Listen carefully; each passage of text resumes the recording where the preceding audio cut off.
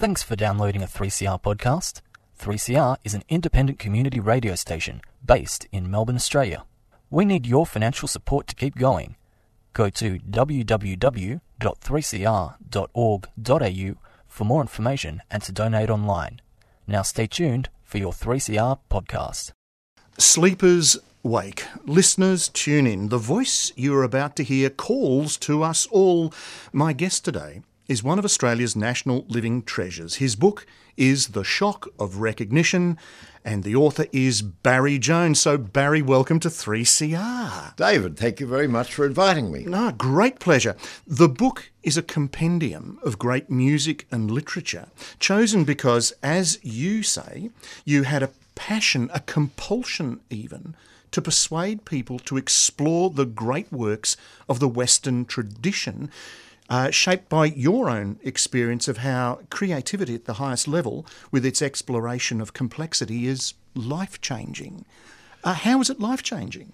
It's life-changing because you ultimately you get yourself out of the shoebox. There's a problem that you live in a comparatively restricted environment which is full of familiar things, familiar faces, familiar experiences, the everyday experience of ordinary life. And it's, if I could use the metaphor that was written about in Plato's Republic, where he tells the story of Socrates, and the idea of getting out of what's called Plato's cave, that you've got a whole collection of people living down there in the cave, and they think that the life that they have in the cave is all there is. They've got an idea that out there somewhere there's a different kind of world with sun and light and trees and sea and so on, but they think it'll be pretty scary out there. So they say, let's stay down here where it's all very familiar. And in fact, when you read the stuff about Plato's cave and the fact that they entertain themselves by seeing images, shadows on the wall, it's eerily predictive of the world of film, and later, of course, of the world of television and the world of the tablet. And you say, oh, look, you better stick with what you know. You better stick with the familiar. Let's all sing the same thing together. Let's sing Aussie, Aussie, Aussie, oi, oi, oi, because we're all familiar with it. You don't have to explain. We all know what we mean by certain things. And does that speak to people's need for reassurance and identity and connection? Well, you've got to work out, I think, how far along the continuum you want to go emphasise reassurance, to say, is it all right? Is the sun still coming up each day? Or whether you say, I'm going to go to the other end of the spectrum and I'm going to experiment. I'm going to try out. I'm going to look at the world in a different way, in a bigger kind of way. But you compare it almost to an experience of transcendence, to actually experience those sorts of things, music and the literature and such like. Well, from my perspective, it's certainly it's transcendental because it is at a different kind of level of intensity than you've had before. It doesn't have to be music and literature. It can be of the visual arts, but it could also be often, say, it can be place. I think quite often the example of Machu Picchu up in the Andes in Peru, that you read about it and you think you know what it'll be like and so on, but the day comes when you go there and you walk around the track, you can't see it, and then suddenly there it is laid out, and you really can't believe it, but you're conscious that there's an order of magnitude different with the level of intensity that you have in what you see. But is that due to the individual's imagination, being able to think and realise what was done to create Machu Picchu and what it would have been like to live there? Well, it's a combination of things. Of course, it's actually, no doubt, the fact that the elevation is such that your brain is operating in a different kind of way. That's effectively taken. Even the judicious use of coca tea might have some sort of impact. But the point is, it is so palpable and it's so powerful that it's difficult to simply downgrade it and say, oh, no, look, didn't really add up to much. And nobody ever says, did you ever go to Machu Picchu? And the response to say, well, I really don't remember. Or if you got to the stage of saying, I really don't remember, you really would be in trouble. Yes, because it's so overwhelming.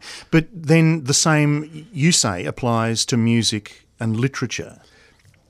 You realise when you look at, particularly at a very complex work, and I was trying very hard not to use terms like high culture and low culture. So I was really, I suppose, making the dichotomy between non-complex and very complex music and art. I mean, if you take the standard, what all our computers and iTunes keep calling songs, whether they're instrumental pieces or not, they're just songs. Typically, they're 3 minutes long. There's an assumption that there's a fairly limited capacity to concentrate, in which you've got a very familiar theme, perhaps 6 or 8 bars, which are essentially repeated. The number of words involved will be very limited, but it has the strength to say everybody knows it. If I was singing it in the tram, there'd be other people singing it as well. The point about some of the very complex works of art, and what makes them sometimes very scary and sometimes even isolating, is to say, well, I'm reading this great work. I'm reading The Tale of Genji, for example, the great Japanese masterpiece, and you can be absolutely confident that no one within sight has seen it or read it or knows anything about it. But when you see it, you recognise here's a completely different way of looking at the familiar world around you. Is that recognition... That's the shock of recognition. The shock think, of... aha! But is that innate within people to realise something of greatness, or is it something we have learned to do? Well, it's obviously a combination of things. I couldn't just specify one single thing, but often it's the combined impact of, first of all, you may react to a work when you're actually seeing it performed, rather than, say, simply listening it on your Bose player. And for example, if you were thinking of religious music, and I see myself as a kind of religious fellow traveller, or as I once described myself, a Northern Hemisphere Christian. But I certainly don't regard myself as fervent. But I know that when I go into, say, one of the great cathedrals in Europe, and I hear some very complex masterwork, I'm conscious that it gives me a very different feeling than than what I'm used to in my very programmed life back here in Australia. You talk of the Stendhal syndrome, or works being numinous, and here is actually, you've quoted your autobiography. I react to the numinous with a shuddering in my spine, changing breathing, faster heartbeat, heightened emotion, the lightning strike of imagination, familiarity with places, sights and sounds which transcend the normal and quotidian. This sense, which bursts beyond rationality, often explodes in contact with creativity, music, literature, painting, sculpture, but also with landscape, nature and the night sky. It's a very physical thing. Oh, well, there's a physical reaction. There's no question of that. And of course, the term Stendhal syndrome comes from the great French novelist who wrote The Charterhouse of Parma and Scarlet and Black, which I've referred to in the book. And he was in Florence in 1817 at the Santa Croce Church, wonderful church, and there you've got the tombs of Galileo, you've got the tomb of Michelangelo, you've got, in fact, the tomb of Machiavelli, and you've got an empty space where they hope one day the remains of Dante might be brought from Ravenna. Fat chance of that ever happening, but being brought from Ravenna to go back to Florence. And up above, you've got frescoes by Giotto. And when he was there, he experienced, well, in fact, what I was writing in my book was really more or less a paraphrase of the sort of thing that he said. He was conscious of this shortness of breath, this sense of being simply overwhelmed by it all. But people sort of experience the same sort of thing? I mean, many Christians go to Jerusalem and have the Jerusalem syndrome because their experience or what they have been expecting is there's a fulfilment of something they've been longing to do for such a long period of time. Is it the same, or how is it? No, and of course you've got obviously a very similar phenomenon where people go to Mecca or to Mashhad in Iran. I think it's 180% different. I think the difference is that you find people who are very troubled in their lives and they're saying, I'm looking for the truth. I'm looking for the one single unifying principle which brings it all together, and you think,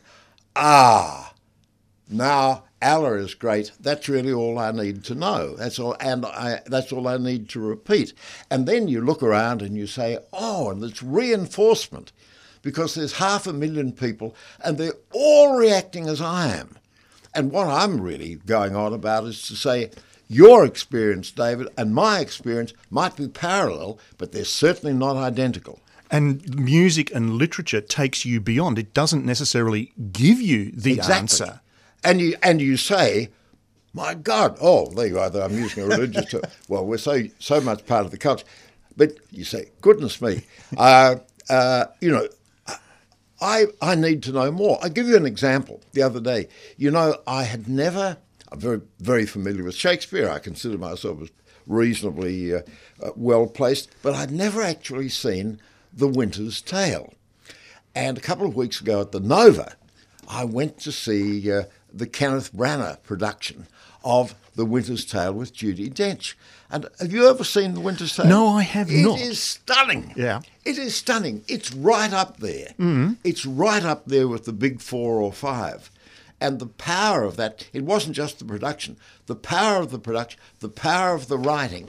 And in the end, there was a terrific review in The Guardian where it said, where the Guardian reviewer said, at the end of the play, the leading characters are all in tears, and the reviewer said, and so was I. But did Shakespeare intend to do that? I mean, this is the thing about... My oath he did. My oath he did. Oh, absolutely. I mean, he look, one of the very fascinating things about Shakespeare, and this is something I've written about at considerable length in the book, but I'm interested in the connections between Shakespeare and Montaigne. And you can see, I think, one of the reasons that there's such a heavy emphasis in the late, great Shakespeare plays on the role of the soliloquy, something that, although in fact they do succeed very well on stage. They can look absolutely... I mean, Hamlet's always been a very successful play, although it's the most interior of all the plays with all those soliloquies. But you can see the influence that Montaigne had. Montaigne's great collection of essays was translated into English first by somebody called John Florio, who was also under the patronage of the Earl of Southampton.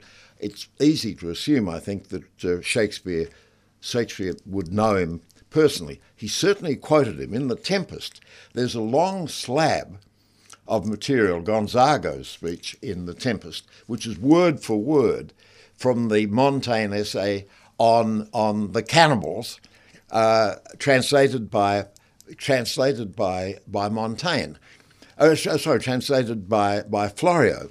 And you see, what happens is that where Montaigne is so extraordinarily important is that he creates with his essays a new kind of tradition, a new kind of practice, where the writer is saying, I really want to know the way my mind works.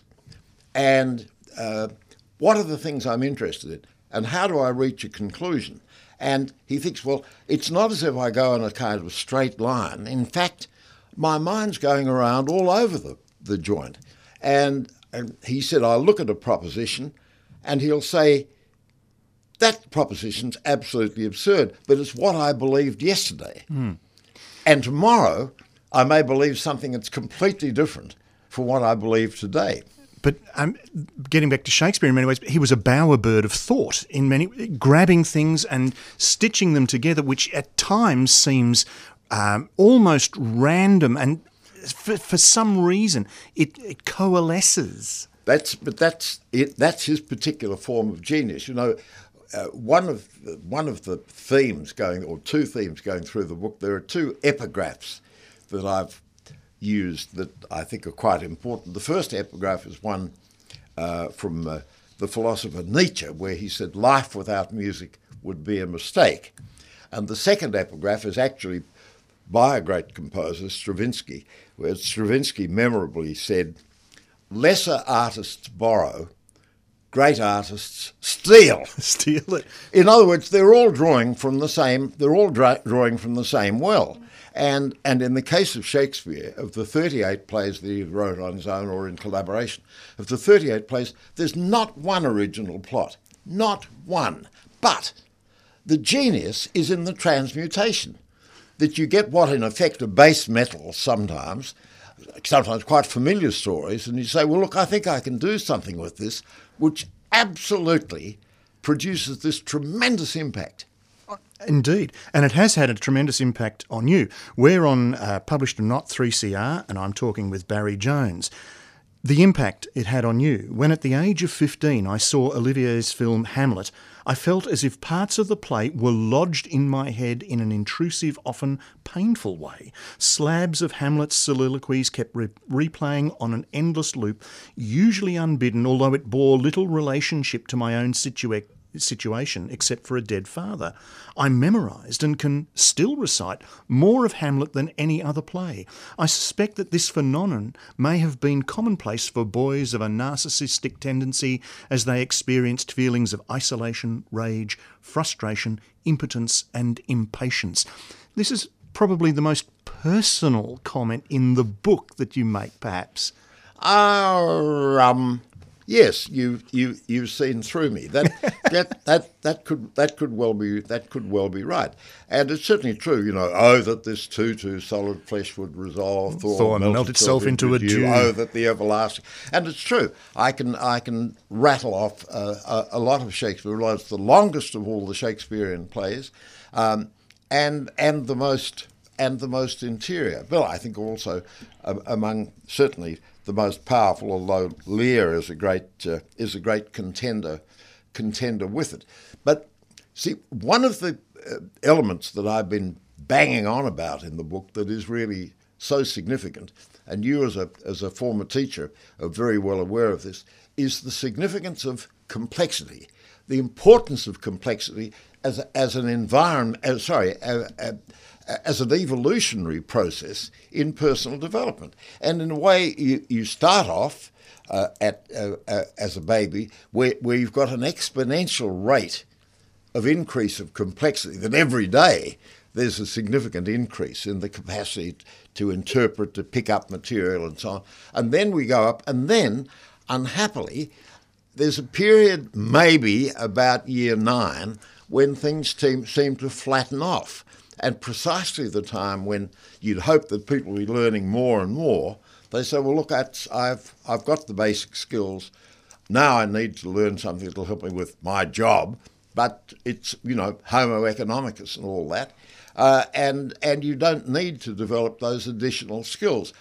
And it's interesting that as people are living longer and longer, and I'm conscious of so many of my contemporaries that I see every day beavering away with this Sudoku. Why? Because they're trying to say, I've got to solve a complex problem today because complexity is going to help my mind ward off that period of the falling into Alzheimer's. But it's also the need to participate in society. I mean, I see the culture, these works of art, as a way of engaging and being able to participate on a very real level and engage and learn more about the world. That's one reason why I became a teacher, to impart that. So it's not just the need to keep your brain active, but this is our culture. This is the way, this is who we are. Yes. To develop. And as you say, there's all of those plateaus in life. And you see, the other element that's very important in the book, I think, is the whole idea of organising time in an effective way so that you can take on some of those big challenges. You find quite often when you talk to people about, say, a masterwork like, well, the Iliad is a good example, they say, oh, it'd take me too long. I'd never be able to get through it. It's all so complex. It's all so difficult. I don't think I could do it. And then you have to point out to them, say, that back in August in 2015 in London at the Almeida Theatre, Almeida Theatre, and you can find it on their website, they had a collection of very distinguished actors reading the entire Iliad, and they did it in 16 hours. Now, you wouldn't necessarily want to do it all in the one day, but it can be done. And even if you went for a 16-hour slog, you'd still get benefit from it. But then you need to come back would be desirable. But the thing is that some people will look at what is regarded as a classic and they'll see it as the equivalent of breaking rocks. They say, oh, it'll be exhausting, tiring, I'll get discouraged, I'll give up. And it's really a matter of saying, look, no, be courageous, have a go. 16 hours, you can do the Iliad. With a very complex work like James Joyce's Ulysses, where on the 16th of June this year, every year it'll be Bloomsday, and all over the world you'll have complete readings of Ulysses, and generally people clock in, say, at about 12 hours. I mean, it can be done in a single day, and in fact, the first time I read Ulysses, which is now 60 years ago, in fact, I did read it in a single day because I wanted to relate it to the events of the day in Bloomsday, because it's so significant. What happened at 9 o'clock? What happened at 10 o'clock? What happened at 11 o'clock? And so on. It's very much tied to that day. Are we all capable of coming to terms with this complexity? I mean, this book intimidates me in many ways. Not that it's easy to read. You're being too modest. It's a list of great works of music and literature, but the breadth you have encompassed would take several lifetimes, surely. Well, I haven't finished my lifetime yet, and I didn't want to end your life too prematurely. But you see, I put a lot of work into it because, you see, if you take, say, I'll give you a good example. I was rereading Anna Karenina, which I thought which is, of course, a very, very great novel, and then I came across a new translation by Rosamund Bartlett, very interesting woman who commutes between Oxford and Sydney. She's in Sydney at the moment. Anyway, her new translation, I think I just fell in love with it as soon as I read it. And so I had to say to my publishers, much to their irritation, stop the presses, because I want to talk about her translation rather than the Pevere and Volokhonsky, which is very good, but a bit po-faced. And what you've got with Rosamund Bartlett is this sly humour that comes all the time. It's beautifully done. But yes, it takes somebody of equal genius to capture the actual essence. I mean, you've mentioned Chaucer here and the translations, but I don't know whether you can actually go past the original Middle English. Juan that April with his shorsuch, the rucht of March as per said to the root, because there's something in the metre, in the sound. But how do we capture that in translation? Well, you don't, and I mean, I thought I hedged my bets somewhat, and I quoted, for example, the beginning, exactly the part that you quoted in both Middle English and the other, to say, well, look, there's obviously a very close family resemblance, but you've got to put more effort into it. You've got to be prepared for more effort if you've got the Middle English, and helps if you've got a glossary or something or other, because a lot of those words have simply disappeared.